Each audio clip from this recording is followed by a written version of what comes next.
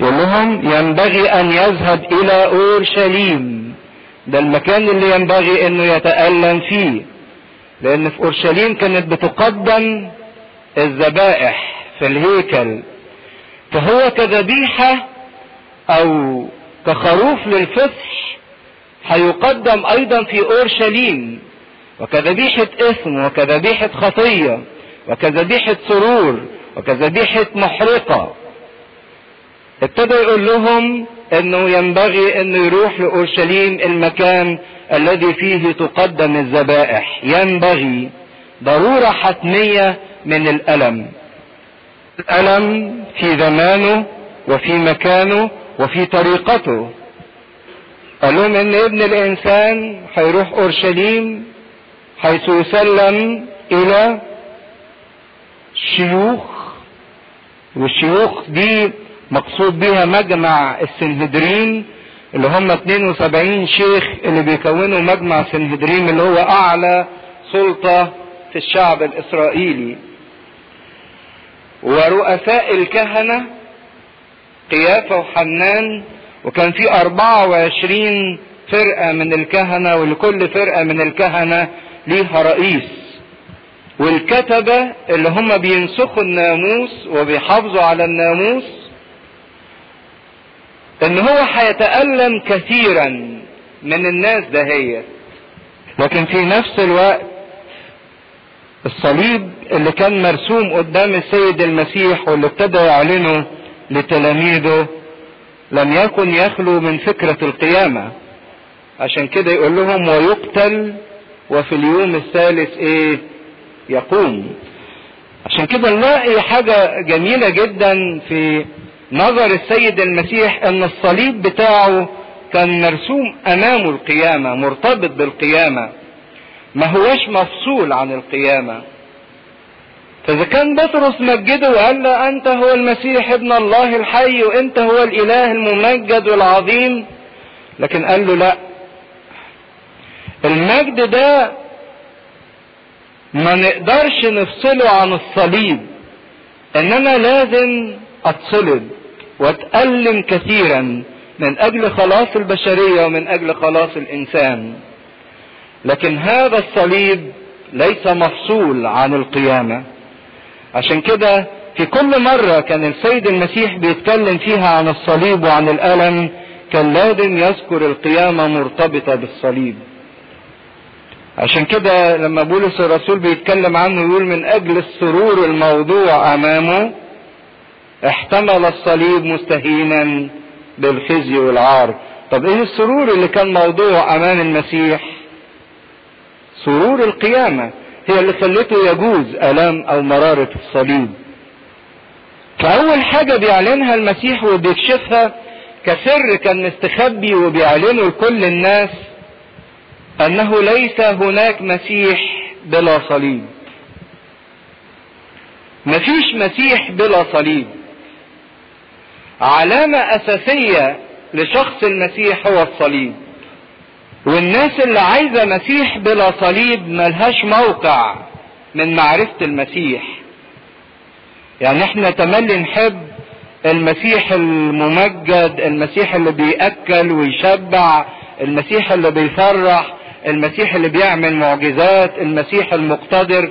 عايزين تملي باستمرار ننظر الى صورة المسيح اللي هو كده، لكن مش عايزين مسيح العار، مسيح الألم، مسيح الصليب، مسيح الضيقة، مسيح التجربة، مسيح الجهاد.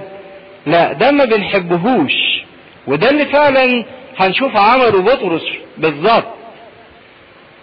لكن هنا المسيح بيعلن نفسه انه لا يوجد مسيح بلا صليب، كما ايضا لا يوجد مسيحي بلا صليب. عشان كده اتكلم عن نفسه، عن الالم اللي هو هيشوفه، وبعد كده قال وكمان كل اللي عايز يجي ورايا لازم هو كمان يتألم، يحمل الصليب. فراح بطرس عمل فيه حركة كده، بيقول في الكتاب فأخذه بطرس إليه وابتدأ ينتهر قائلا حشاك يا رب لا يكون لك هذا.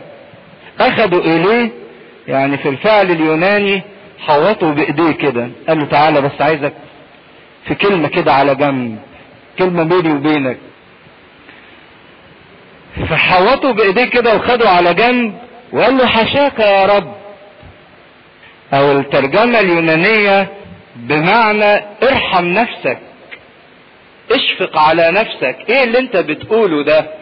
ده كلام بينه وبين المسيح على انفراد، كأنه عايز يقول له يعني ايه اللي انت بتعمله ده، ايه اللي انت بتقوله ده، انا يعني لسه معظمك ولسه معلن ان انت هو ابن الله، وكل التلاميذ صدقوا على الكلام ده، وبعدين انت تيجي تقول تتصلب وتتألم وتقع في ايدين الشيوخ ورؤساء الكهنة ويألموك كثيرا، وبعدين يموتوك ويغلبوك، وبعد كده يعني حكاية القيامة دي ما كانتش واضحة في ذهنه قوي.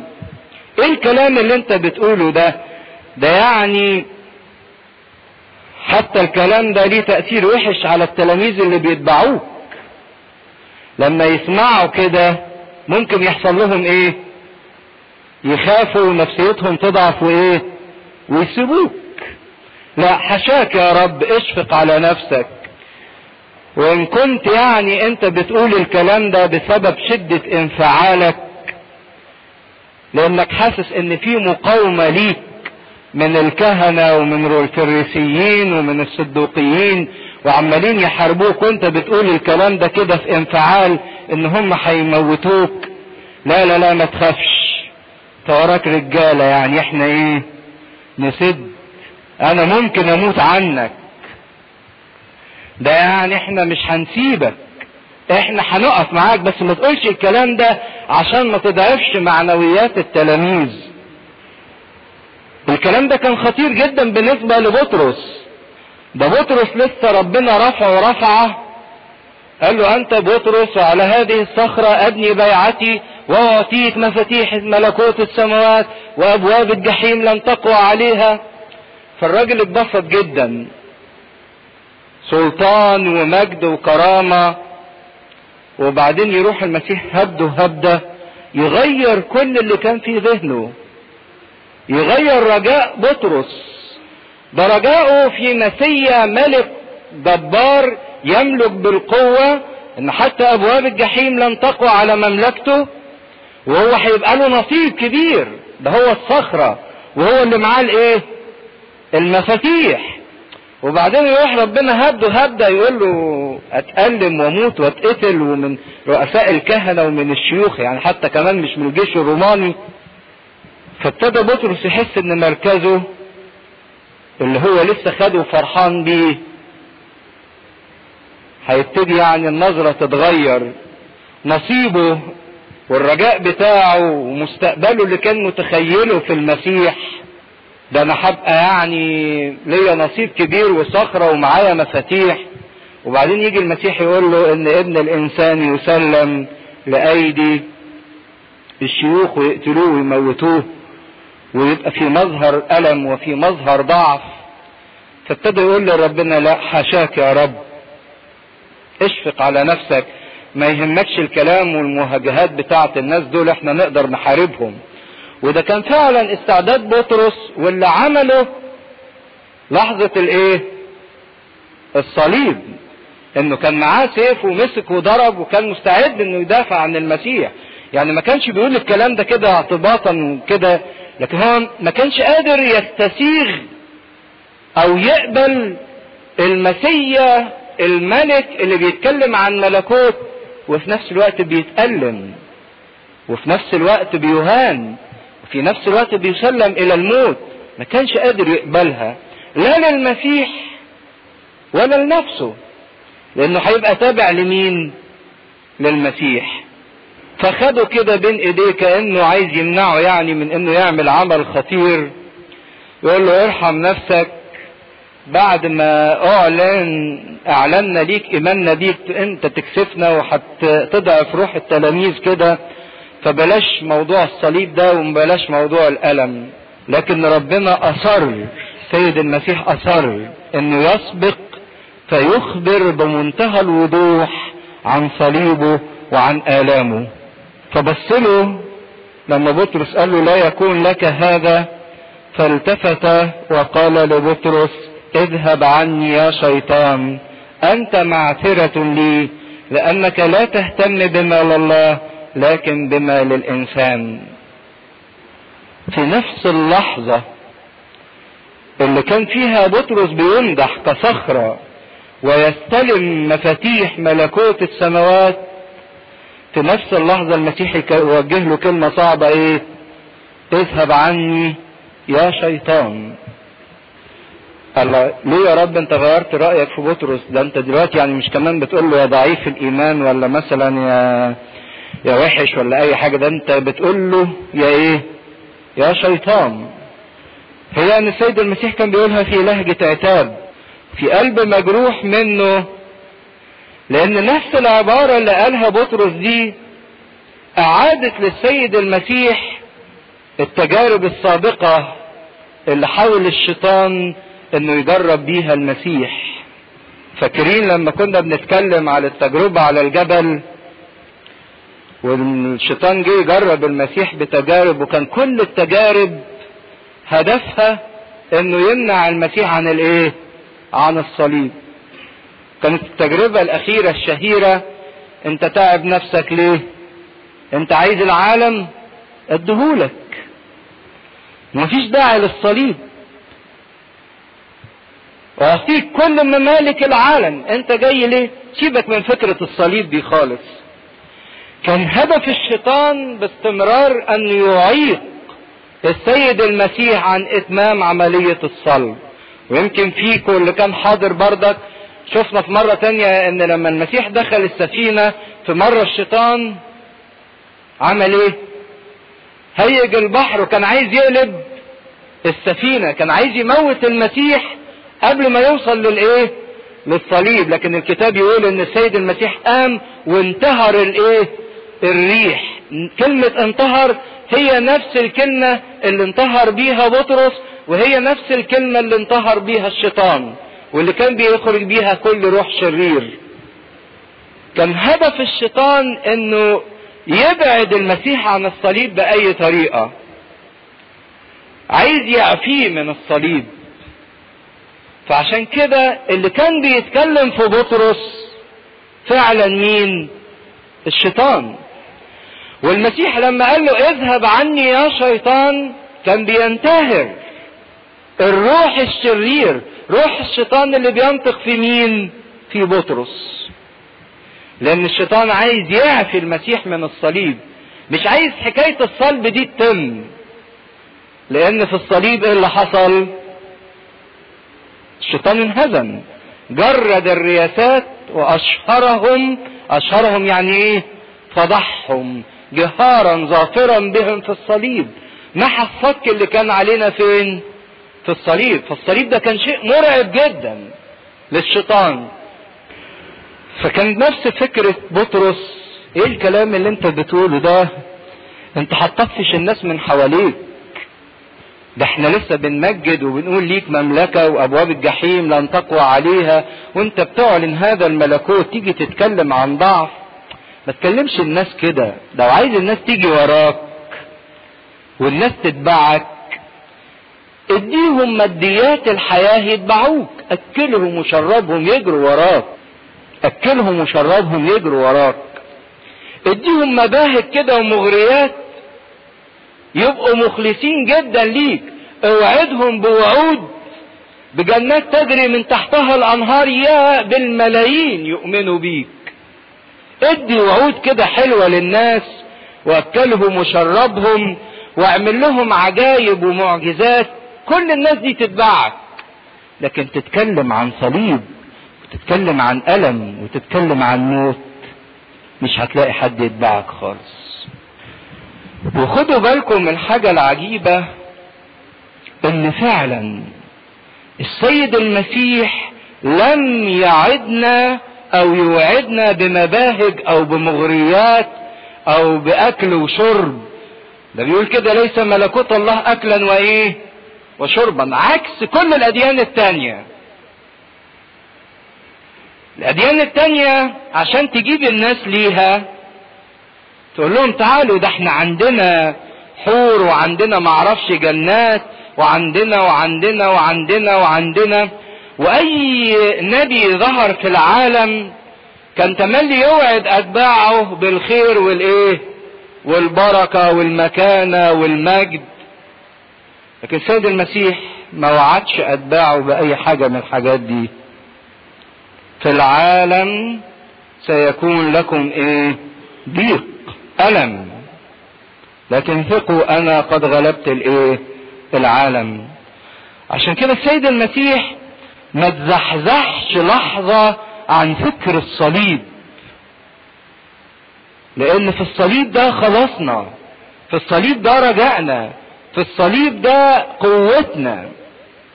حتى بتلاحظوا باستمرار في طقس الكنيسة، يعني اللي كان حاضر عشية ماري جرجس، ماري جرجس ده يزفوه وقدامه الايه؟ صليب. لان ماري جرجس ده حياته كانت صليب، وكان تابع المصلوب وماشي ورا الايه؟ صليب. فاي انسان مسيحي مفيش مسيح بلا صليب، ومفيش مسيحي بلا صليب. عشان كده قال له اذهب عني يا شيطان، الكلام ده طلع من الشيطان مش منك.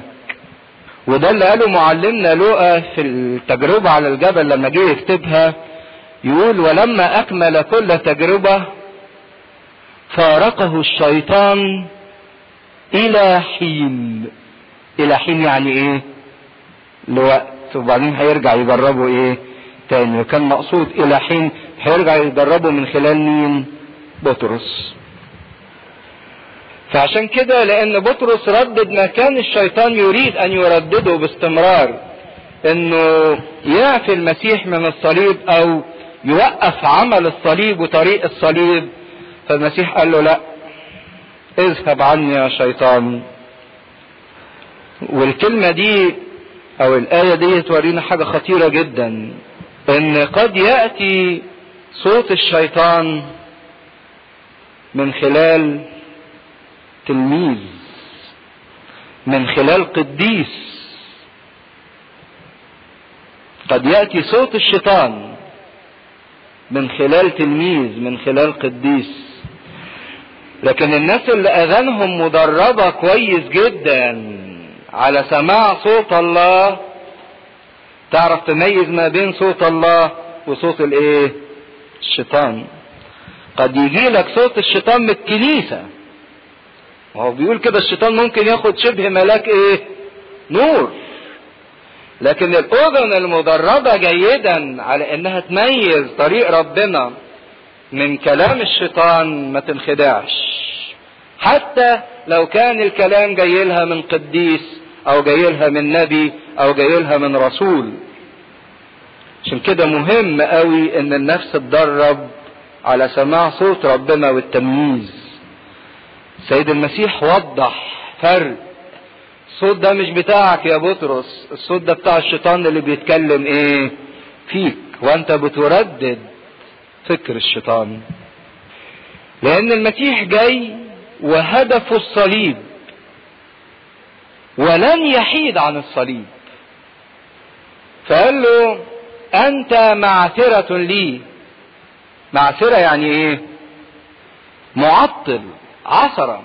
كأن المسيح جاي بيجري بخطى سريعة ناحية الصليب، وبطرس بيحاول يحط للمسيح ايه؟ عثرة، عطلة، عايز يعطل عمل الصليب.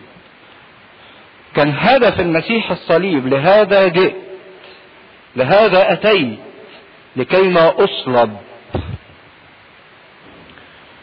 والنفس اللي عندها فكر المسيح عمرها ما تهرب ابدا من الصليب. قال له انت بتهتم بما للناس ليس بما لله. انت بتهتم بمشاعر، بالعواطف. لا ما تعملش كده، ازاي يا رب تتألم، ازاي مرضاش ليك انك تتألم. انت بتتكلم بعواطف بشرية، لكن ما انتش فاهم ان الطريق الى الملكوت لازم من خلال الايه؟ الصليب. لو تهتم بما لله تقبل الصليب وترضى بيه وتفرح بيه وتتمسك بيه وتطلبه وتسعى وراءه. لكن الناس يقولوا لك لا يا عم تصوم ايه، اشفق على نفسك، ارحم نفسك، ده انت صحتك ما تستحملش. هم بيحبوك، بس بيحبوك بعواطف جسدية بشرية، لكن ما بيهتموش بما لله. الصوم كطريق للصليب. تصلي ده ايه يعني؟ كفاية تقول ابانا الذي في سرك، تحضر اجتماعات، يعني ما تبقاش مجنون وتضيع وقت كتير. جسدك ليك عليك حق، لازم تريح شوية، لازم تنام، لازم معرفش ايه، يعني خفف شوية، خليك كده خفافي في علاقتك مع ربنا. يهتموا بما للناس بالاشفاق على الذات، لكن ليس بما لله. كان صعب جدا ان الكلام ده يطلع من بطرس القريب من المسيح، اللي بيحب المسيح واللي المسيح بيحبه. عشان كده صعوبة التجربة ممكن تيجي، يعني لو في تجربة جايالي من الاعداء، من ناس بتكرهني، ألم او ضيق او اضطهاد، اوكي دول بيكرهوني وانا عارف كده. لكن تبقى التجربة صعبة جدا لو التجربة نشأت من الناس اللي انا بحبهم واللي هم بيحبوني. التجربة بتبقى صعبة جدا، لان هم بيحبوني هيضغطوا عليا، ولان انا بحبهم عايز اجاملهم. بيبقى موقف صعب من ان التجربة تيجي من الناس القريبين. عشان كده الشيطان بيتك على الحتة دي، تملي يعثرنا من الناس القريبين لينا. المحبة الخاطئة هي اللي بتظن انها تريد انها تحمينا او بتشفق علينا او بتعطف علينا، من خلال انها تبعدنا عن ربنا او عن طريق الصليب او عن الطريق اللي ربنا رسمه لينا ان احنا نمشي منه. يقول لك اشفق على نفسك. على رأي احد الاباء يقول المحبة مش هي التي تجعل الحياة لك سهلة، مش المحبة انك تخلي الحياة سهلة او تسهل الحياة للناس اللي قدامك، في انك يعني تشيل الصليب من حياتهم وتشيل الألم وتشيل الجهاد وتشيل التغصب من حياتهم. مش دي محبة ليهم انك تعمل كده، لكن المحبة هي التي تجعل الحياة عظيمة مش الحياة سهلة. احنا تملي نميل ان الحياة بالنسبة لنا تبقى سهلة، لكن ما بنميلش ان حياتنا تبقى عظيمة ممجدة في طريق الألم بتاع المسيح. لكن هنا المسيح بنلاقيه واضح في طريقه للصليب، واضح في هدفه للصليب، وسبق وأنبأ بآلامه، وما ضحكش على التلاميذ وما ضحكش على الكنيسة، لكن وصف آلامه وصف مدهش جدا. المكان اللي هيتألم فيه والزمن اللي هيتألم فيه والأشخاص اللي هيتألم منهم، وإن هذا الألم كثير، ولكن هذا الألم مربوط بالقيامة، بفكر القيامة. ليه المسيح اتكلم عن الألم مع تلاميذه وإن هو ينبغي أن يتألم؟ عشان 3 حاجات مهمين جدا.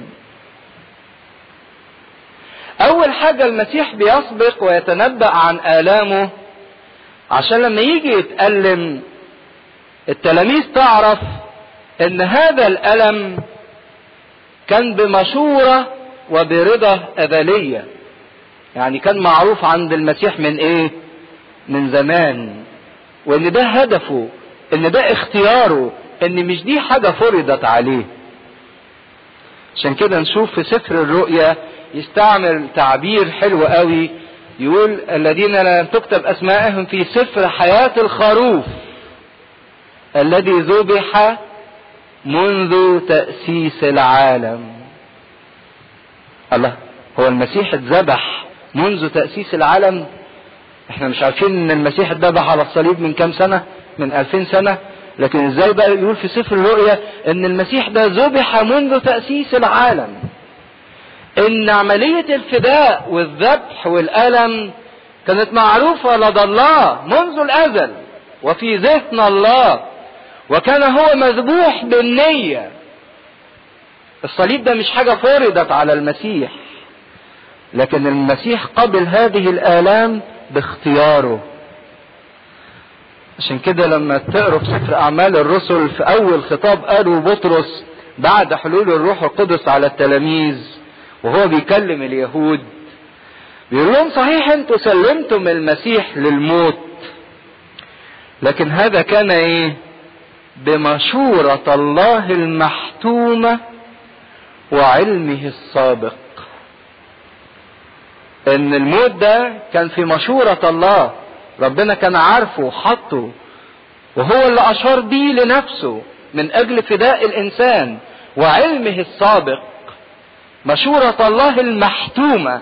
عشان كده بيقول لهم هنا في التعبير ينبغي، ضرورة حتمية ان المسيح يذوق آلام الصليب. دي اول حاجة عشان يوريهم ان الآلام دي باختياره، هو عارفها وهو جاي علشانها. تاني حاجة علشان يصحح فكرة الملكوت عند التلاميذ، عشان مش كل واحد يفتكر بقى ان الملكوت ده عبارة عن مفتاح كده من ذهب يعلقه في جيبه ويفتح بيه اي حاجة. لا، ده المفتاح اللي هيديهولهم، المفتاح ده ايه؟ صليب. عارفين قدماء المصريين الفراعنة عندهم علامة كده اسمها مفتاح الحياة، شفتوه؟ مفتاح الحياة ده حاجة عجيبة قوي، زي الصليب، زي الصليب. فهو الصليب ده اللي بيفتح ومحدش يقدر يقفل قدامه، ويقفل ومحدش يقدر يفتح ايه قدامه. الصليب ده يفتح الملكوت قدامنا، محدش يقدر يقفله. الانسان اللي فيه صليب وشايل صليبه، الملكوت لا يمكن يقفل قدامه. والصليب ده يقفل ومحدش يفتح. اللي شايل الصليب ده، الصليب يحوط عليه، يقفل عليه، محدش يقدر يفتح له. ابواب الجحيم ما تقدرش على الانسان ده. فالصليب يفتح للانسان الملكوت ويقفل للانسان الايه؟ الجحيم. عشان كده حب يصحح لهم مفهوم الملكوت، لان زي ما شفنا ان المفهوم كان مشوش. ادي بطرس فاكر نفسه مع المفاتيح، ويعقوب ويوحنا يقولوا له واحد عن يمينك والتاني على ايه؟ على شمالك. فقال لهم تقدروا تشربوا الكاس وتصطبغوا بالصبغة، تقدروا تشيلوا الصليب، تقدروا تشيلوا كاس الألم. هم مش فاهمين، قالوا له نشيل. فعشان كده صحح للتلاميذ فكر الملكوت، ان الطريق الى الملكوت هو الصليب ومفيش بديله، ان المسيح لازم يجوز آلام الصليب، وان كل واحد يمشي ورا المسيح لازم يجوز آلام الصليب. والفكرة الثالثة او الاهمية الثالثة اللي انبأ بها المسيح عن آلامه، انه كان عايز يعدهم فعلا لتحمل الصليب، ان هم يقبلوا الصليب. لان فكرة الصليب ما كانتش سهلة ان حد يقبلها، ولحد دلوقتي كلنا بنستعفي منها وعايزين نهرب منها. فالمسيح عايز يقول لهم ان انا هشيل الصليب، فبصوا لآلامي وخدوا قدرة لتحمل صلبانكم انتم كمان. ما تهربوش منها، ما تهربش من ألم بتاعك. وبعدين يقول حينئذ قال يسوع لتلاميذه، راح بص بقى للكل. بطرس خده تحت باطه كده وعايز يكلمه في السر، راح هو عمل ايه؟ راح قال بصوت عالي، راح قايل بصوت عالي عشان الكل يسمع. حينئذ قال يسوع لتلاميذه ان اراد احد ان ياتي ورائي فلينكر نفسه ويحمل صليبه ويتبعني. حط 3 شروط اساسية لكل واحد عايز يمشي في طريق الملكوت بتاع المسيح. 3 علامات اساسيين لو احنا فعلا عايزين نبقى اعضاء في الملكوت ولينا طريق الملكوت. اول حاجة ينكر نفسه. ينكر نفسه. بطرس قال له حشاك يا رب، اشفق على نفسك، نجي نفسك، ما تقسوش على نفسك كده، يعني خفف عنك. فالمسيح قال لهم اللي عايز يجي الملكوت ينكر نفسه، ما يشفقش على نفسه. ايه معنى ينكر نفسه؟ هنكر نفسي ازاي يعني؟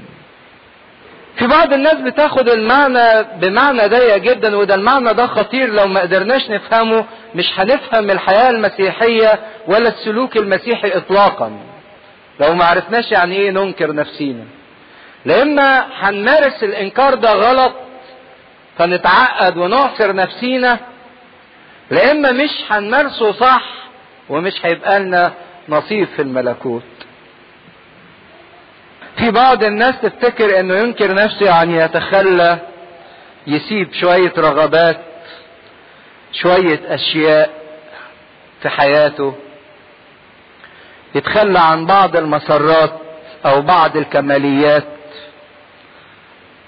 ده معنى ضيق، معنى مش كامل. لكن انكار الذات بمنتهى البساطة هو انا اقول لذاتي لا، واقول للمسيح نعم.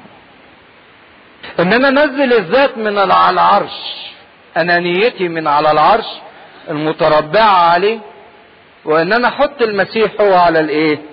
على العرش. يبقى مش لذاتي السيادة، لكن للمسيح هي السيادة.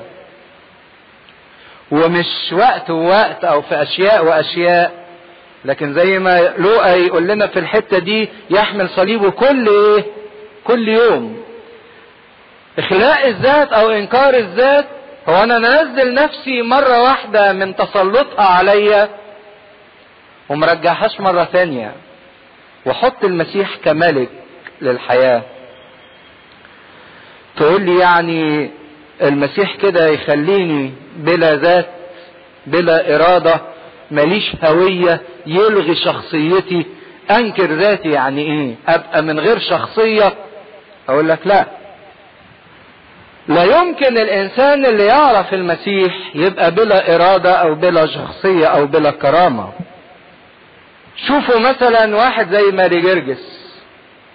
لو كان ماري جرجس ده فهم الذات بتاعته بالطريقة الانانية اللي احنا بنفهمها، اكل واشرب واتمتع بممارسات معينة وامتلك وتلذذ، كان حقق ذاته بالطريقة العالمية اللي العالم فهمها، كان ممكن يبقى ماري جرجس بعد 16 قرن من الزمن اسمه موجود، او بتيجوا تحضروا له عشية او بتعملوا له تمجيد اطلاقا. أنبا أنطونيوس لو كان فضلت 300 فدان عنده واتجوز وخلف، وده مش غلط، واتمتع 300 فدان وانشأ ذرية كويسة، كان ممكن اولاده دول يخلدوه كم سنة مهما نفتكروا؟ 20 30 40 50 100 سنة، وكان بعد كده ايه؟ انتهى. لكن أنبا أنطونيوس وماري جرجس حققوا ذاتهم صح في شخص المسيح، اداهم ذات جديدة، انكروا ارادتهم، ام المسيح اداهم ارادة جديدة، ارادته هو شخصيا. عشان كده هم لحد دلوقتي بالرغم ان كانوا ماتوا بالجسد لكن ذكرهم حية دايما، مش بس في العالم، لكن بالاجمل من كده تمتعهم فوق بالسماء بالحياة الابدية الدائمة. انكار الذات هو انا اقول لذاتي الانانية الشهوانية اللي بتميل الى تحت لا، لكن في نفس الوقت بقول لربنا لتكن مشيئتك، لان مشيئتك دي يا رب هترفعني وهتمجدني، لان مشيئتك دي يا رب هتفرحني، لان مشيئتك دي يا رب هتديني حياة ابدية، لان مشيئتك دي هتنشئ لي سرور وشبع وفرح.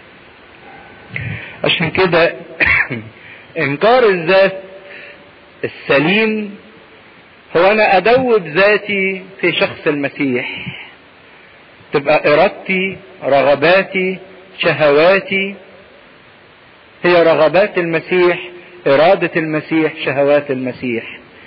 دي اللي وصل لها بولس الرسول وقال ايه؟ لي الحياة هي الايه؟ المسيح. يعني حياتي كلها هو مين؟ المسيح. المسيح هو كياني، هو ارادتي، هو شهوتي، هو فكري، هو ميولي، هو عواطفي، هو اتجاهاتي. المسيح حياتي، حياتي دابت في المسيح، فبقى مجدي من مجد المسيح، وذاتي من ذات المسيح، وارادتي من ارادة المسيح. وهو ده الهدف الاصلا اللي خلق الانسان عليه لما خلق على صورة الله ومثاله، لكي ما يكون هو والمسيح واحد. وهي دي الطلبة اللي طلبها المسيح في صلاته الشفاعية الأخيرة لما قال أريد أن هؤلاء يكونوا إيه؟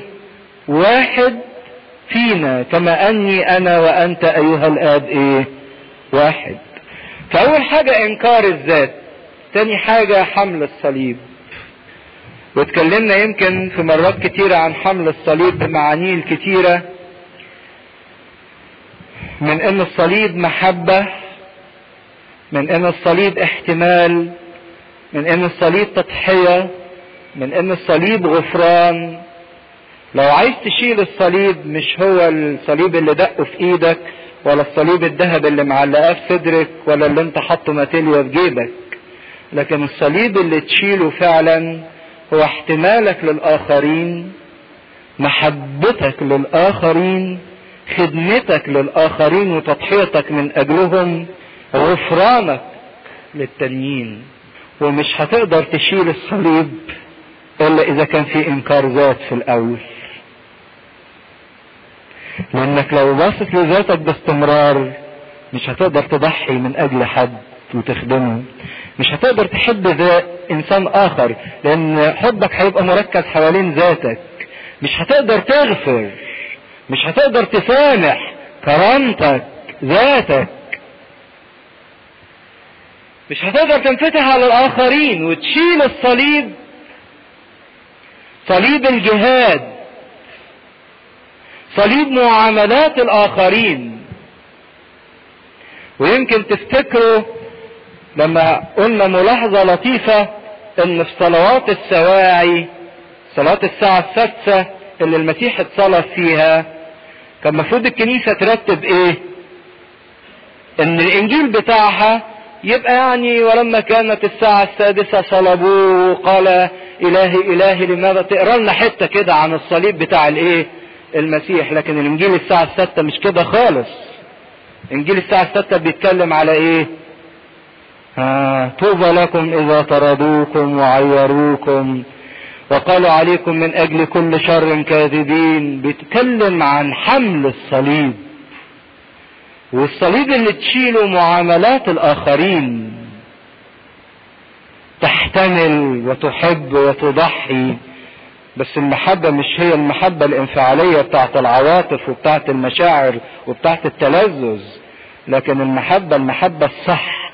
عشان كده المكان اللي نقدر فيه ان احنا نقدم اعظم خدمة للمسيح هو المكان اللي بننال فيه اقل مكافأة واقل كرامة، مكان الصليب. لان الصليب ده كان عار، كان فضيحة بالنسبة للمسيح.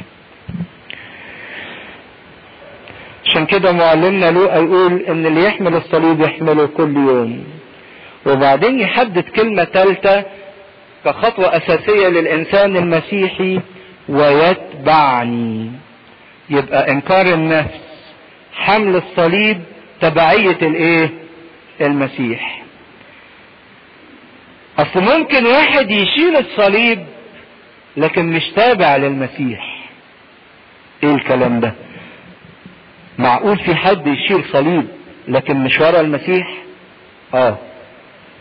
ازاي؟ ممكن واحد يبقى فيه صليب في حياته نتيجة خطاياه، نتيجة غلطاته، نتيجة وحشته. يعني ايه؟ واحد ما بيطقش حد، بيتنرفز بسرعة، عمال يتخانق ويقول لك اصلا انا بتحمل الصليب. صليب ايه اللي انت بتتحمله ده؟ اللي انت بتشيله ده مش ورا المسيح. انت بتغلط في الناس وتقول ان هما بيضطهدوك، انت بتشتم الناس، انت بتهين الناس، انت بتكره الناس، وبعدين بتقول انا شايل صليب. موظف بيزوغ من شغله، ما بيديش اي انتاجية في شغله ومبلطج، بعدين يديله جزا يقول اصلا عشان مسيحي شايل الصليب. لا، انت شايل صليب انت حطيته على نفسك مش ورا المسيح. طالب ما بيذاكرش وعمال يلعب ومعرفش يعمل ايه وايه وايه، بعدين يسقط يقول اصلا عشان مسيحي سقطوني. لا، ده انت مش تابع للمسيح، انت شلت صليب انت حطيته على نفسك. عشان كده بطرس الرسول يقول ان كنتم تتألموا مخطئين فده عقابكم. لكن الصليب اللي تشيله تابع للمسيح انك تتألم وانت غير ايه؟ مخطئ. عشان كده صليبنا ما نقدرش نشيله لوحدينا، صليبنا لازم نشيله ورا المسيح، ولازم نبقى تابعين للمسيح، يبقى المسيح كده قدامنا. عشان في حاجة مهمة جدا، اني مش هقدر استحمل الصليب الا اذا كنت شايف الايه؟ المسيح قدامي. صليب من غير المسيح يبقى مرار ما استحملوش، لكن صليب بالمسيح عليه فرح. عشان كده بولس الرسول يقول في العبرانيين آية لطيفة قوي: ناظرين الى رئيس الايمان ومكمله ايه؟ يسوع. ليه؟ لئلا تكلوا وتخوروا في الطريق. خليكوا باصين للمسيح اللي سبقكوا في الألم، تستمدوا منه قوة، تستمدوا منه شجاعة، تستمدوا منه فرح. لانكم لو ما شفتوش المسيح ده بيقول هيحصل حاجة وحشة قوي. تكلوا يعني ايه؟ تتعبوا وتعيوا وتخوروا، تسقطوا. لن تجاهدوا بعد حتى الدم مجاهدين ضد الخطية. لكن هنا المسيح بيحط شرط ثالث واساسي جدا للي عايز يدخل في الحياة معاه: يتبعني. يتبعني يتبعني يتبعني. تبعه في طريق الصليب بتاعه، وطريق الصليب بتاعه انه تألم ولم يكن مخطئ. تبعه في اني بنظر اليه باستمرار استمد منه قوة، لاني لو ما شفتهوش على صليبه وانا باصص للمسيح المصلوب، الصليب ده بالنسبة لي يبقى مرار جدا جدا جدا. فلينكر نفسه ويحمل صليبه ويتبعني، فإن من أراد أن يخلص نفسه يهلكها، ومن يهلك نفسه من أجلي يجدها. لأنه ماذا ينتفع الإنسان لو ربح العالم كله وخسر نفسه؟ بيتكلم عن النفس، عن الحياة والوجود. خدوا بالكم في فرق بين الحياة وبين الوجود. الوجود ايه هو؟ انا موجود. يعني ايه انا موجود؟ يعني انا بتنفس، الرئتين بتوعي شغالين، قلبي بينبض، الدم ماشي في عروقي، باكل وبشرب وبلبس. ده الوجود، موجود. وكل انسان موجود. لكن في فرق بين الوجود وبين الحياة. قد اكون موجود ولكن لست حيا. قد اكون موجود باكل وبشرب، لك اسم انك حي وانت ايه؟ ميت. لكن الحياة عشان اقدر ابقى حي لازم ادرك الحياة اللي انا عايش بكل شيء ما فيه، ان كل حاجة في الحياة دي انا فاهم قيمته ومعناه. يعني في واحد يقول تعبير صعب قوي كده لما يلاقي حياته صعبة، يقول انا مش عايش. انا مش عايش، مش قادر اعيش، مش قادر اتمتع بحياتي، مش لاقي معنى لحياتي، مش لاقي طعم لحياتي. قد يكون بياكل ويشرب لكن مش لاقي طعم للحياة، مش لاقي معنى للحياة. عشان كده في فرق كبير جدا بين الحياة وبين الوجود. كأن السيد المسيح بيقول من أضاع نفسه يجدها، ومن حاول ان هو يوجد حياة لنفسه من ذاته او يخلص نفسه ويهلكها. تستطيع انك تنقذ وجودك بانك تهجر ايمانك او تنكر ايمانك. قد تستطيع انك تنقذ وجودك، انك تنقذ اكلك وشربك ولبسك ورئتك اللي شغالين وقلبك اللي بينبض. ممكن تنقذ الوجود بتاعك بانك تنكر الايمان. وانكار الايمان هو مش بس ان انا اقول ان انا مش مسيحي، لكن انكار الايمان ايضا بفعل الخطية، لان الخطية انكار للايمان. ما انا بعمل خطية عشان اكل واشرب والبس وامارس بعض الممارسات الحسية عشان وجودي. قد تقدر ان انت تنقذ وجودك او تديم وجودك بانكار ايمانك، لكن في واقع الامر انت بتنقذ وجودك لكن بتضيع حياتك، بتضيع معنى الحياة كلها.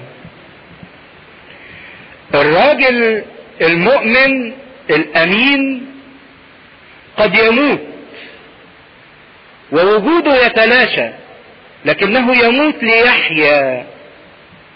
بينما الانسان الخاطئ او الانسان الخائن قد يحيا ولكنه يحيا لكي ما يموت. مركزين ولا سرحنا؟ يحيا لكي ما يموت. على رأي احد الفلاسفة كتب على قبر واحد راجل مشهور قوي، حط له يافطة كده كبيرة، كتب عبارة غريبة قوي. كتب ولد انسانا ومات بقالا كبيرا. ايه اللي عايز يقول ايه؟ وقال ده ان اتولد انسان مدعو للانسانية، لكن للأسف فقد انسانيته، باع واشترى في الناس، كسب بطرق غير مشروعة.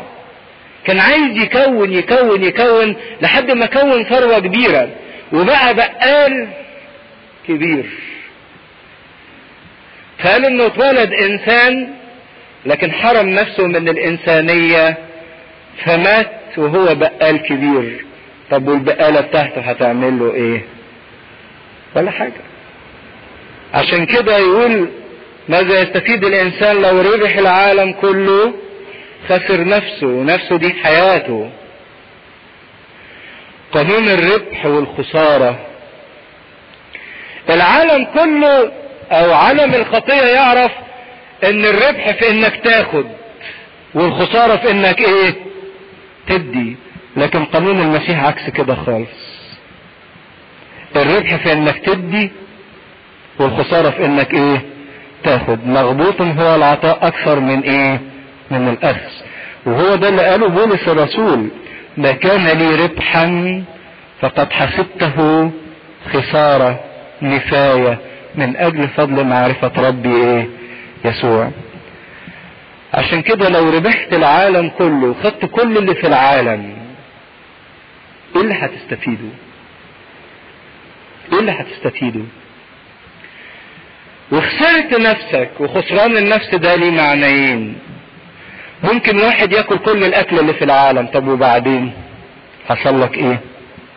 يركب كل العربيات اللي موجودة في العالم، ممكن يتجوز عدد كبير جدا من المرات، ممكن ينشئ عدد كبير جدا من القصور، ممكن يتلذذ زي ما هو عايز. طب وبعدين؟ بعدين حصل لك ايه يعني؟ حصل لك ايه؟ ساعات الانسان يسأل نفسه السؤال ده، لو جاتني كل فلوس الدنيا ايه اللي هيحصل لي يعني؟ اتلذذت شوية، خدت شوية شهوات، متعت، طب وبعدين؟ يعني بعد المتعة اللي انا اتمتعتها دي ايه اللي هيحصل؟ يعني ايه اللي حصل لك؟ زدت في ايه؟ قد تكون لك كل متع الدنيا، كسبت العالم كله، ربحت العالم كله، كل العالم ليك، لكن فقدت الاحساس بالحياة. حياتك بقت بلا قيمة في نظرك، ملهاش معنى.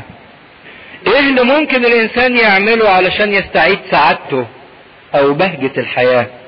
ايه اللي انت كسبته بعد ما خدت كل اللي انت خدته وفقدت قيمة نفسك؟ فقدت احترام الاخرين ليك وحبهم وتقديرهم، فقدت راحة الضمير، فقدت الله نفسه. ايه اللي ممكن يسعدك او يمتعك؟ ياما بنشوف نماذج كتيرة جدا عندها ممتلكات وثروات وعندها متع، لكن مش قادرة تفرح، مش قادرة تستريح، مش قادرة تعيش في سلام.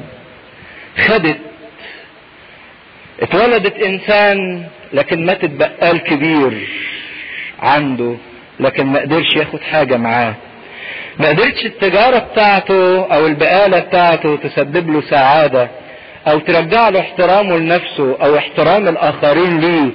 ما قدرتش الفلوس اللي جمعها والثروات اللي جمعها انها تعيد اليه راحة الضمير او حب الناس. ما يقدرش يشتريه بالفلوس. قد يشتري مجاملات الناس بالفلوس، لكن حب حقيقي ما يقدرش يشتريه من الناس بالفلوس. ماذا ينتفع الانسان لو ربح العالم كله وخسر نفسه هنا في الدنيا، بالرغم انه كوش على كل حاجة في الدنيا، لكن ايضا في الحياة الابدية ودي الاصعب مش هيقدر ياخد معاه حاجة. زي ما بيقولوا ان الكفن ملوش جيوب. وزي ما حتى الخلقة بتعلمنا والطبيعة بتعلمنا، تلاحظوا الطفل الصغير اول ما يتولد اول حاجة بيسموه ريفلكس كده، يحط اي حاجة في ايده يروح مطبق عليها، مسكها جامد، عايزها، ممسك بالحياة، عايز يكوش. لكن يجي ساعة الموت غصبا عنه لازم يعملها كده، لازم يفتحها ويسلم كل شيء فيها. زي الغني الغبي قال لنفسه كلي واشربي لسنوات كتيرة وخيرات كتيرة، فقال له يا غبي في هذه الليلة تؤخذ نفسك، فهذه التي أعددتها لمن تكون؟ عشان كده ماذا يعطي الإنسان بدل عن نفسه، بدل عن حياته؟ لأن المسيح هيقول له أنا مش عايز منك حاجة، أنا مش عايز فلوس، مش عايز ممتلكات، مش عايز ثروات، مش عايز أسرة، أنا عايزك أنت، عايز حياتك. تقدر تديني حياتك؟ إيه اللي تقدر تدهوني بدل حياتك؟ أنا مش عايز حاجة غير حياتك، مش عايز فلوسك، مش عايز مبانيك، مش عايز حاجة، أنا عايزك أنت، عايز نفسك. عشان كده يقول ماذا يعطي الإنسان فداء عن نفسه. بالرغم من ان الآية دي بتتكرر كتير وكلنا حافظينها كتير، حتى الأديان التانية بيستعيروها، وحتى الكتباء والفلاسفة بيستعيروها وبيحفظوها وبيقولوها، لكن محدش بيحياها، لكن محدش بيعيش هذا الفكر. كلنا عايزين زي الطفل الصغير نقفل ايدينا على طول. لكن التعليم اللي المسيح بيديهولنا ان لكل واحد نفس، وهذه النفس عطية من الله. اعطى كل واحد منا حياة، وهذه الحياة عطية من الله. كل واحد فينا، كلنا مشتركين في الموضوع ده. تاني حاجة خد بالك منها ان النفس اللي ربنا اداها لك ممكن تخسرها، ممكن تضيعها. ثالث حاجة خد بالك منها انك لو ضيعتها انت الملوم الوحيد على تضييعها، وانت المسؤول الوحيد على تضييعها. كان المسيح جه واداك طريق للحياة وطريق للخلاص، فانت اللي هتسأل عن النفس اللي انت ضيعتها. الحاجة الرابعة ان نفس واحدة ثمينة جدا جدا، اثمن من كل العالم، من كل المقتنيات اللي في العالم. نفس واحدة في نظر الله اغلى من كل العالم. ماذا يعطي الانسان فداء عن نفسه؟ لو ربح العالم كله مش هيقدر يقدمه بدل نفسه. عشان كده نفسك دي في نظر الله اثمن جدا من كل ما في العالم. خامس حاجة ودي اهم حاجة، انه مفيش عوض بدل هذه النفس. مش هتقدر تعوض عنها، مش هتقدر تدفع عنها بدل خالص. ماذا يعطي الانسان فداء عن نفسه؟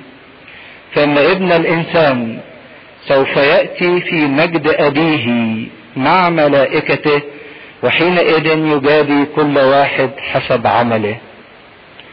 وابتدى هنا السيد المسيح يعلن ملكوته الآتي في دينونة، ان الدينونة جاية. لا يمكن ان نهرب من الدينونة.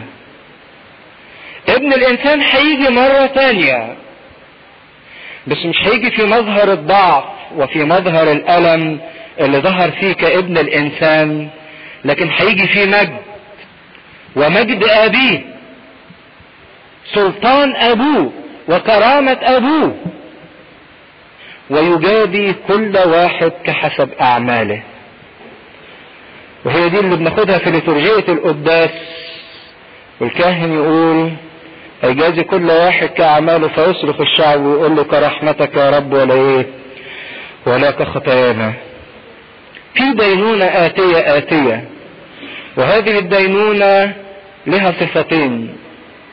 الصفة الأولانية صفة خاصة، أنها تأتي لكل إنسان وتحدد في لحظة موت هذا الإنسان. لحظة اللي بيموت فيها الإنسان، كبير صغير معرفش إيه، هي اللحظة اللي بتحدد موقفه في الدينونة. دي الدينونة الخاصة. أما الدينونة العامة فهي المجيء الثاني لشخص السيد المسيح. فهو مجيء ثاني في مجد يكافئ كل واحد كحسب أعماله، إن كان خير وإن كان شر. زي ما شفنا في سفر أشعياء يقول هوذا الراعي يأتي ليرعى قطيعه، هوذا أجرته معه وعملته قدامه. النفس اللي شالت الصليب ورا المسيح ليها مكافأة. عالمين أن تعبكم ليس باطلا في الرب.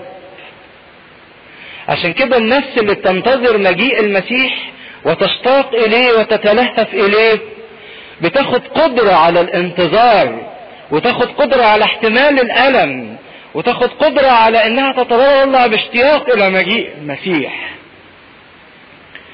بينما النفس اللي موضوع المجيء التاني ده بالنسبة لها حاجة هامشية او يعني حاجة منسية، هيكون مخيف جدا بالنسبة لها.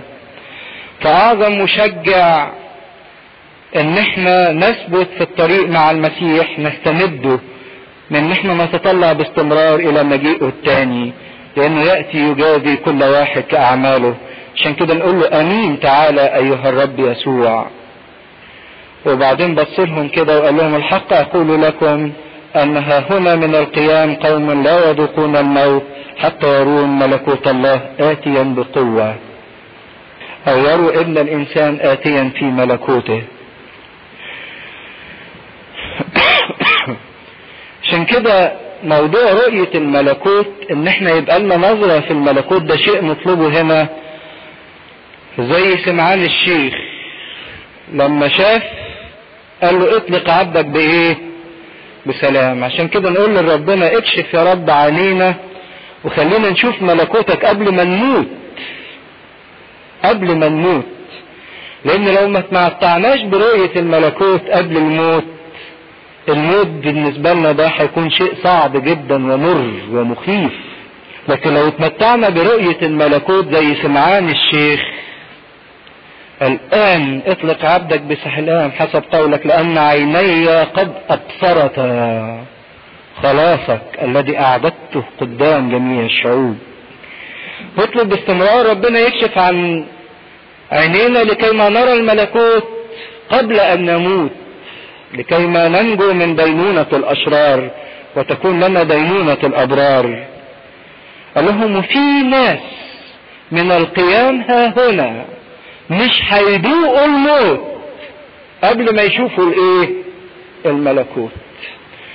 وكلمة مش هيذوقوا الموت قبل ما يشوفوا الملكوت ليها 3 معاني، وفعلا ال3 معاني تموا. ان على طول في اصحاح 17 يكلمنا وبعد 6 ايام اخذ 3 تلاميذ وطلع على جبل الايه؟ التجلي، وراهم منظر الايه؟ الملكوت. ادي 3 شافوا قبل ما يموتوا، شافوا الايه؟ الملكوت. ملكوت الله لما حل على الكنيسة في يوم 50 بشكل قوة ألسنة نار، وكان اول ميلاد للكنيسة واول تأسيس لملكوت المسيح على الارض. شافوه تلاميذ كتيرة ودقوه واختبروا عمل الله، وكانت كلمة الله تنمو وتزداد. شافوا الملكوت لما عاشوه. والتفسير الثالث ان احنا ما نشوفش الموت قبل ما نتأكد ونرى رؤية المسيح في مجيئه الايه؟ الثاني.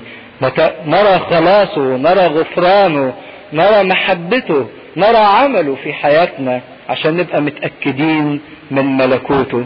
يا ريت تبقى طلبتنا ما ندقش الموت قبل ما نشوف الايه؟ الملكوت. لينا لمحة عن الملكوت، لينا نظرة لملكوت السماوات. واحنا بنحتفل بعيد الشهيد ماري جرجس كان ليه النظرة الخفية، النظرة الرؤيوية الأخروية لملكوت الله. عشان كده قدر يثبت 7 سنين في عذابات ويتحكم قدام 70 ملك. الواحد تتخيل هذا الرقم، رقم جبار جدا يعني. لكن لانه كان ناظر الى شخص الايه؟ الى شخص المسيح، الى رئيس الايمان ومكمله. عشان كده قدر يثبت، لم يكل ولم يخور، لانه كان بيطلب باشتياق ان يكون له نظرة للملكوت قبل ما يموت. بكده يبقى خلصنا الاصحاح 16. لكن يا ريت واحنا واقفين دلوقتي بنصلي وبنطلب شفاعة ماري جرجس، اما نطلب من ربنا انه يدينا نظرة ورؤية لملكوته لكي لا نذوق الموت قبل ان نرى ملكوت المسيح، لكي ما يكون لنا نصيب وميراث في دينونة الابرار وليس في دينونة الاشرار. ولربنا المجد دائما ابديا. تفضل. نكمل دراستنا في انجيل معلمنا متى الاصحاح 17. متى 17 من عدد 1. بسم الله والابن والروح القدس الاله الواحد امين. وبعد 6 ايام اخذ يسوع بطرس ويعقوب ويوحنا اخاه وصعد بهم الى جبل عال منفردين، وتغيرت هيئته قدامهم، وأضاء وجهه كالشمس، وصارت ثيابه بيضاء كالنور. وإذ موسى وإيليا قد ظهر لهم يتكلمان معه، فجعل بطرس يقول ليسوع: يا ري، بجيد أن نكون هاهنا، إن شئت نصنع هنا 3 مظال، لك 1 ولموسى 1 ولإيليا 1. وفيما هو يتكلم إذ سحابة نيرة ظللتهم، وصوت من السحاب قائلا: هذا هو ابن الحبيب الذي به سررت، له اسمعوا. ولما سمع التلاميذ سقطوا على وجوههم وخافوا جدا. فجاء يسوع ولمسهم وقال: قوموا لا تخافوا.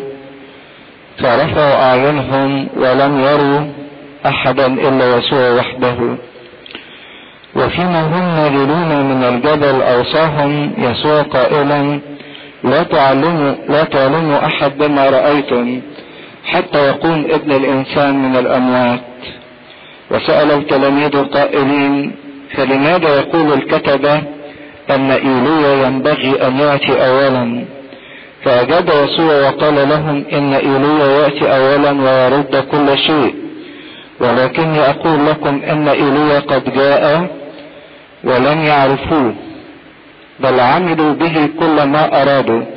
كذلك ابن الإنسان أيضا سوف يتألم منهم. حينئذ فهم التلاميذ أنه قال لهم عن يوحنا المعمدان، والمجد لله دائما أبديا آمين.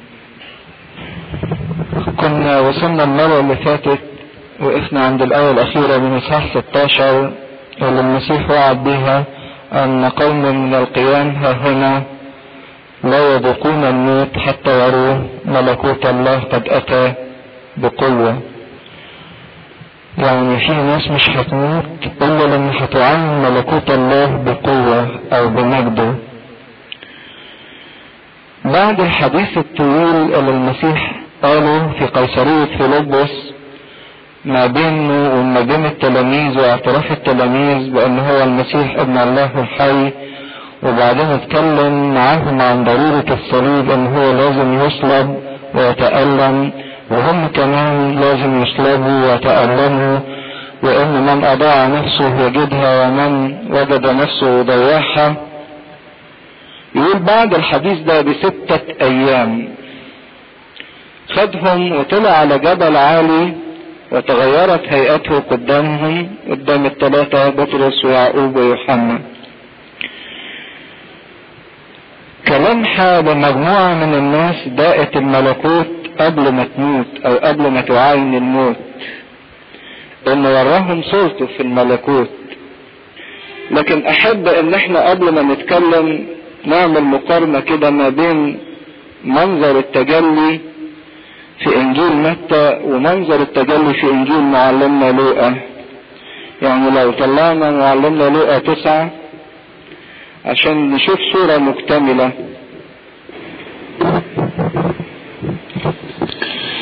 في لوقا 9 عدد 28 بيتكلم في نفس الموقف. لوقا 9:28 يقول وبعد هذا الكلام بنحو 8 أيام. خدوا بالكم من اول حاجة، متى قال كم يوم؟ 6 أيام. لوقا هنا قال بنحو 8 أيام. أخذ بطرس ويوحنا يعقوب وصعد إلى جبل ليصلي. يعني بيكلمنا ان التجلي ده حدث اثناء صلاة المسيح، وفيما هو يصلي صارت هيئة وجهه متغيرة ولباسه مبيضا لامعا. وإذ رجلان يتكلمان معه وهما موسى وإيليا اللذان ظهر بمجد وتكلم عن خروجه الذي كان عتيدا أن يكمله في أورشليم. وأما بطرس والذين معه فكانوا قد تثقلوا بالنوم، فلما استيقظوا رأوا مجده والرجلين الواقفين معه. وفيما هما يفارقان قال بطرس ليسوع ومعلم جيد أن نكون هنا، فلنصنع 3 مزار، لك 1 ولموسى 1 ولإيليا 1. وهو لا يعلم ما يقول. وفيما هو يقول ذلك جاءت سحابة فظللتهم، فخافوا خوفا عظيما فخافوا عندما دخلوا في السحابة. وصار صوت من السحابة قائلا هذا هو ابني الحبيب له اسمعوا. كده يبقى منظر التجلي نقدر نحط الاحداث بالظبط اللي حصلت. ان السيد المسيح اخذ 3 من تلاميذه كعادته ان هو يقضي الليل كله في الصلاة، وده اللي يقول لنا ان وقت التجلي ده كان حاصل بالليل، لانه بيكمل في انجيل لوقا ويقول ان في الغد نزلوا من الجبل، نزلوا الصبح يعني. وكعادة التلاميذ ان المسيح يصلي وهم يناموا. المسيح يصلي وهم يناموا.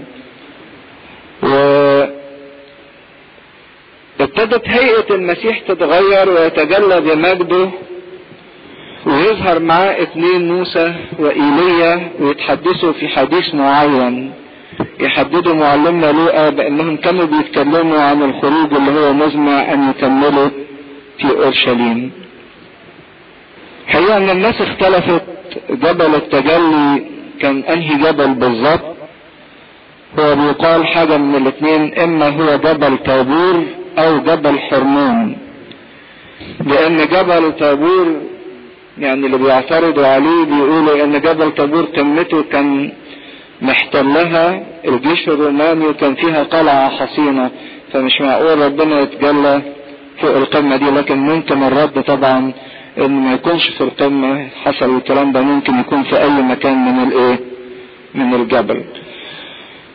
لكن كنيستنا الارثوذكسية بتاخد من التقليد بتاعها ان السيد المسيح تجلى على جبل اسمه جبل طابور. ايه معنى التجلي في حد ذاته؟ كون ان السيد المسيح يكشف جزء من الحياة الاخروية او الحياة الابدية للتلاميذ، كأنه بيدي الناس دي مذاقة الحياة الابدية من هنا على الارض. عايز يكشف لهم عن الحياة الاخروية، عن فيما وراء الزمن، وعايز يقول لهم ان ده رصيد للكنيسة. التجلي اللي حصل ده رصيد للكنيسة تسحبوا منه طول ما انتم على الارض علشان تتشجعوا وتشتاقوا الى الحياة الابدية. سيد المسيح كان داخل على مرحلة الصليب وفي ختام حياته على الارض، والتلاميذ دول هيشوفوا معلمهم بيهان وبيصلب وبيموت وبيقوم، وهم نفسيهم هيتعرضوا للألم.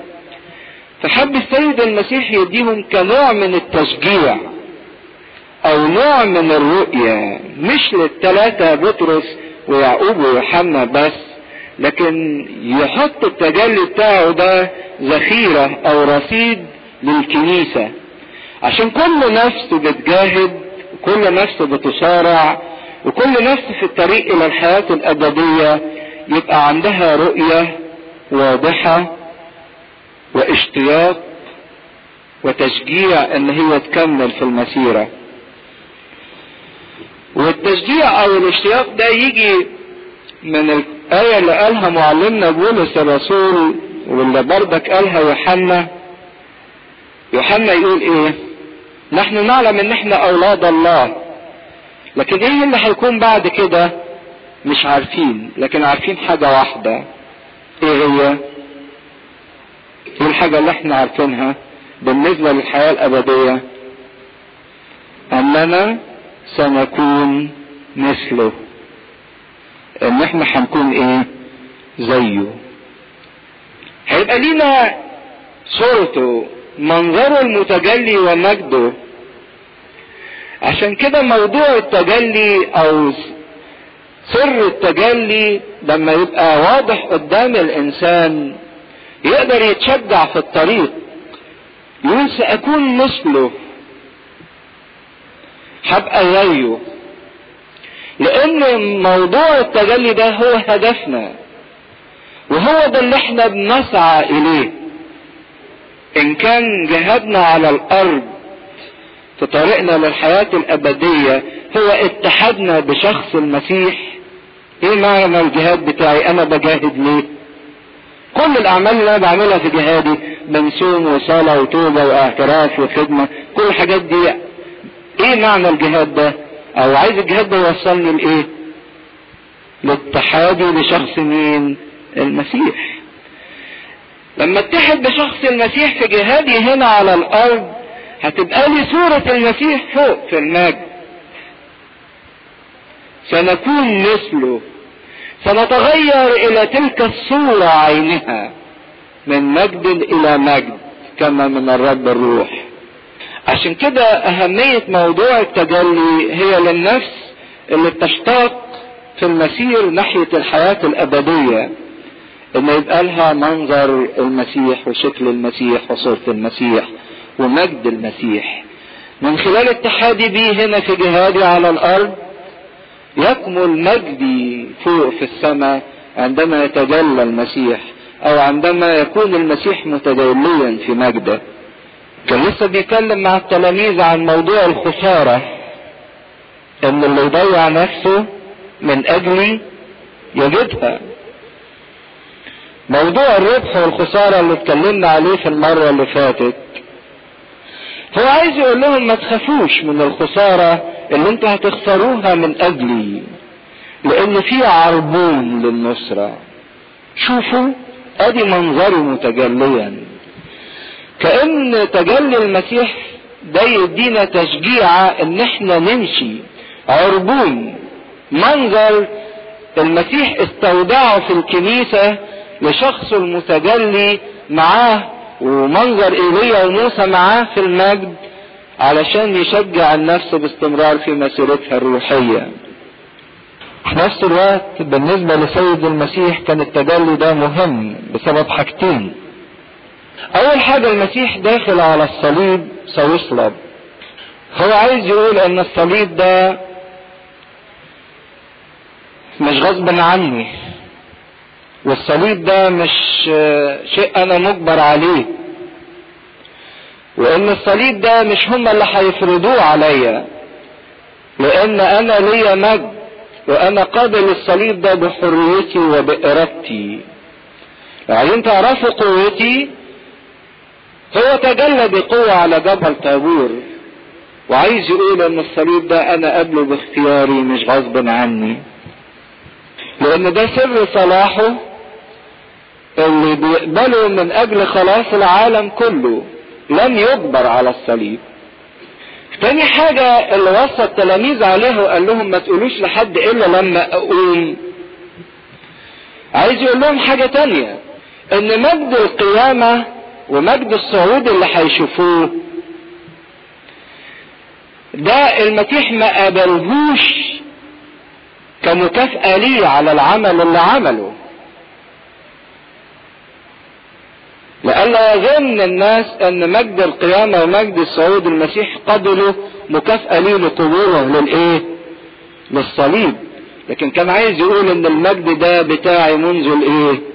منذ الازل. عشان كده نشوف في انجيل يوحنا المسيح بيقول للاب مجدني بالمجد الذي لي عندك من قبل انشاء الايه؟ العالم.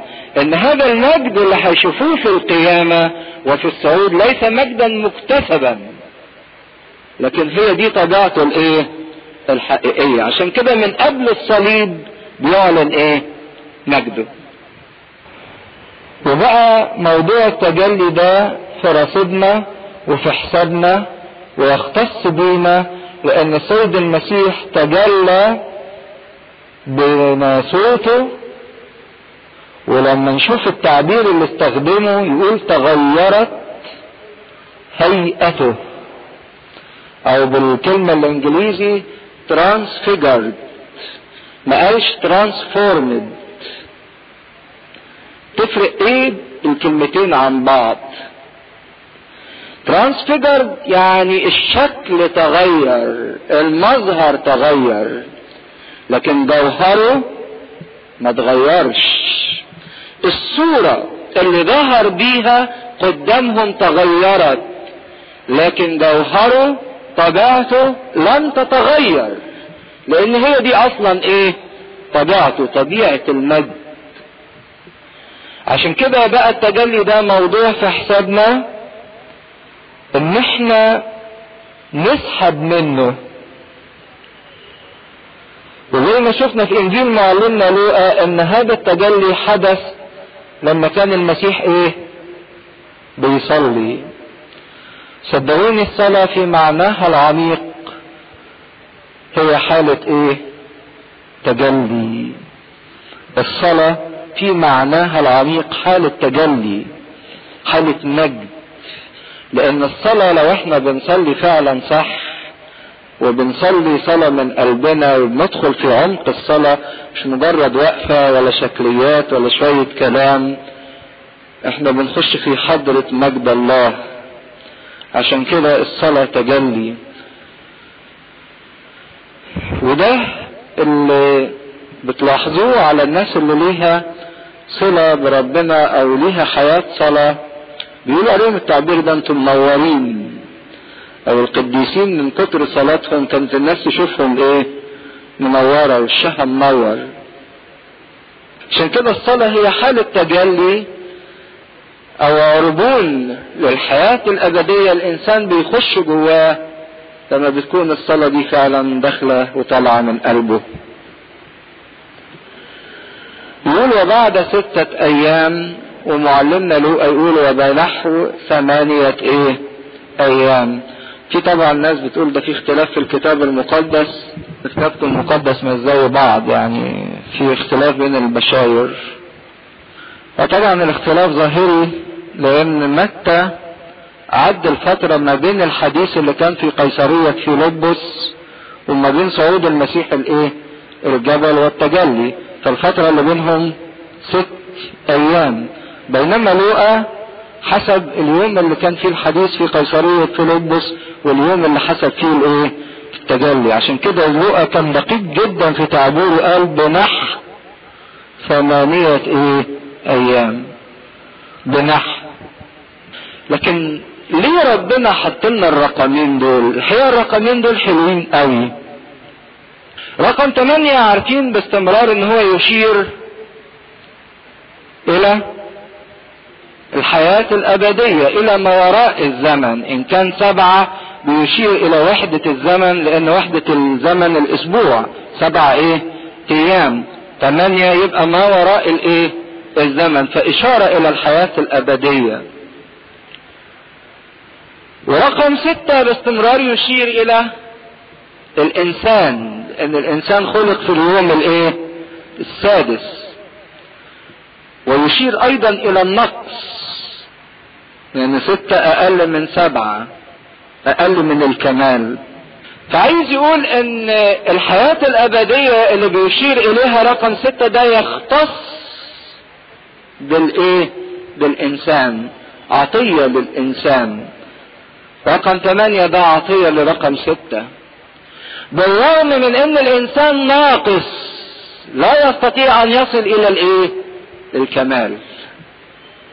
رغم ان مهما الانسان كان ليه جهاد وبر، فجهاد وبر ده يعتبر ناقص.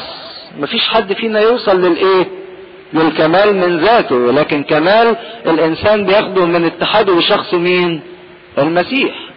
فعايز يقول ان حتى الحياة الابدية دي ستعطى للانسان الناقص في جهاده، لان مهما عمل مش هيقدر يوصل للكمال. وبرضك الانسان بيشتغل 6 ايام وفي اليوم السابع بيستريح. لكن عشان اوصل لرقم 8 لازم اشتغل 6 ايام. لازم برضك يبقى جهادي، عملت اللي عليا، اشتغلت 6 ايام، مش اشتغلت 5 ايام ولا 4 ايام ولا يومين. صحيح 6 ناقص، لكن بالرغم من كده لازم اشتغل 6 لكي ما يعطى لي 8 او الحياة الابدية. فما وراء الزمن يختص بالانسان الزمني، يعطى للانسان الزمني. عشان كده الحياة الابدية او الاخروية ان الانسان اللي تحت الزمن بينفلت من الزمن ويخش فيما وراء الزمن.